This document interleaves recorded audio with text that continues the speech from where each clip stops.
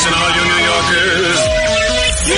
Taxi. Okay, man, we're looking around. This is the 77 WABC minicast. And joining us now, as there are so many issues overseas, but also with our borders too as well, is GOP presidential candidate. He is also the current and very successful governor of North Dakota, Governor Doug Burgum, joining us here on Katz and Cosby. Governor, it's great to have you here in studio and on the phone. Rita, great to be with you and John, and was just listening in. You guys were just nailing it on that last segment. I got to tell you, I mean, we got Joe Biden is funding both sides of two wars. When we're funding Iran is selling armed drones to Russia. So they're funding our opposition in our proxy war with Russia. They're funding Hamas and Hezbollah. So they're funding the opposite side of that war. And then, of course, we're in a Cold War with Russia. So Joe Biden has got us in basically two active wars and a Cold War, and then funding both sides of two of those wars. It makes no sense. And Dr. Siegel with these oil exports, the sanctions, and John, Venezuela, I mean, encouraging Venezuela to produce more energy, get Iran to be shipping all this oil. You know where it's going? It's going to China. China's refilling their strategic petroleum reserve. And the United States, Joe Biden drained ours ahead of the midterms for political purposes, so that literally the State Department, the Biden administration, asking our adversaries to produce more energy. They're not, and when I'm your president, America will be selling energy to our friends and allies. We won't be asking our adversaries, because the Biden administration, they've not been to North Dakota or Texas or Alaska.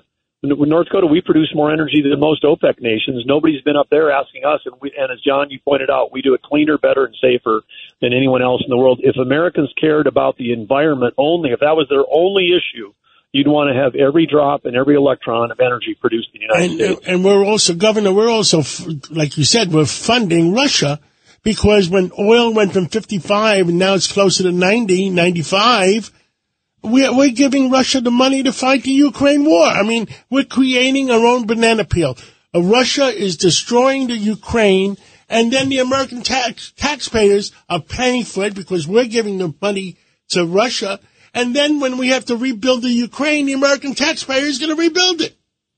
Governor Pataki is here. Yeah, we have Governor Pataki in studio. You just came back from the Ukraine. Yeah, it's just a disaster. It's a humanitarian disaster. It's a geopolitical disaster. And you're absolutely right. It's Putin carrying on a war, and he gets significant funding. Most of his funding comes from selling oil. Now he's selling it to China because he can't sell it to the West. But we're not just funding Iran and Hezbollah and Iran's proxies. We're funding Russia directly through their oil exports. And it's just a horrible thing to see. And Governor, you mentioned North Dakota is an energy powerhouse. The U.S. was energy independent. Have you followed or commented on Biden's basic war on American energy as we see these prices rise, the petroleum reserve collapse, and are funding our enemies? Well, absolutely, and he's attacking in every possible way that he can, doing it through rulemaking. U.S. Fish and Wildlife, Bureau of Land Management, EPA, North Dakota, we're the tip of the spear. We're pushing back on over 20 rulemaking efforts that the administration have. When I say rule singular, a rule might be 800 pages long, but they're basically trying to kill the U.S. energy. And take a look at what they're doing to Alaska. After World War II, we created the U.S. Navy Strategic Petroleum Reserve in Alaska. It was the size of Indiana. These permits that Biden gave are equal to about the size of 2 golf courses in what would be the space of Indiana. And we could be selling clean energy to our allies, Japan, the Philippines, South Korea, but instead they are all at risk right now with what China's doing in the South China Sea. They also, if there's a disruption with Taiwan, our biggest allies are also cut off from energy. They all import energy.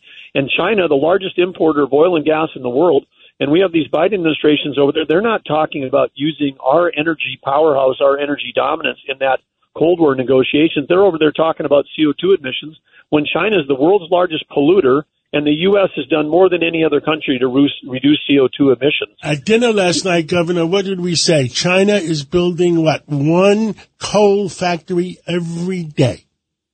Every week. Every week. They're opening up one a week. They have 240 permitted. They have more permitted and coming online than we have in the United States. And these aren't 2023 U.S. technology coal plants where we can take, all of the emissions out of a coal plant in the U.S., including the CO2, and have clean baseload. We can do that here with innovation. Over there, they're building 1970s coal plants.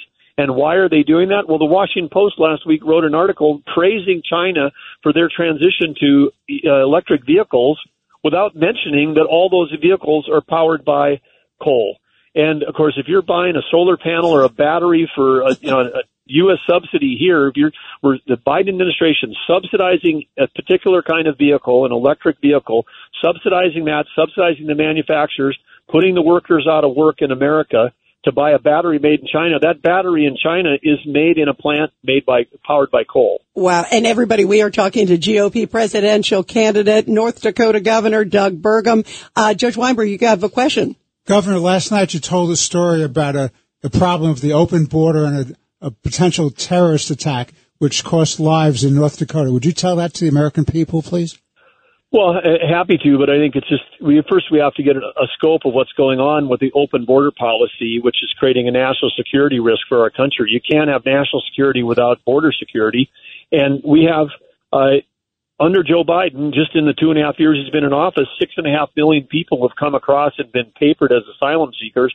And to help the listeners put it in perspective, that's every man, woman, and child in Maine, Vermont, New Hampshire, Rhode Island, Joe Biden's home state of Delaware, then throw in Montana. That gets you to 6.5 million.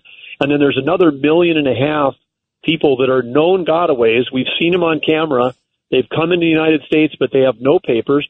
Then there's another thing on the list, which is unknown gotaways, which we don't know. But even among the 8 million we know about, they come from over 100 countries. They come from every country that has people on the terrorist watch list, and they're exploiting things like the family separation rule. They come in, they know the Biden administration says, we can't separate families, so a terrorist will come in with an adolescent, claim it's a child, we don't separate them, they move into the U.S. The fact that there could be a Hamas cell that has started in the U.S. in the last 2.5 years is totally possible, because we know that people have come from Syria, Iran, and China. All these other countries have come across that border. And in North Dakota, we had an incident where we lost a policeman, but our brave police in North Dakota were successful in taking out someone who had 1,200 rounds of ammunition in their car, heading to had searched on their laptop computer mass killings and large gatherings in the last 24 hours before they were taken out. And what country? What country were they from? Syria. Wow. He walked over to either the Canadian border to you or the Mexican border. We'll see. Wow. And I know the North Dakota National Guard, you mentioned, are doing tons of stuff at the border. Governor, we wish you so much luck. You got to come back on again soon. And we had so many people, even at the dinner last night, that were saying you really hit it out of the park in the last debate. We're going to be watching the next debate coming up very soon, and watching for you. And you got to come back on again. Rita, John, great. And Governor Pataki, always been a fan of yours. Keep up the great work, everybody. Judge, great to be with all of you. And let's go, America. Let's go, America. Thank you, Governor. Thank you, Governor.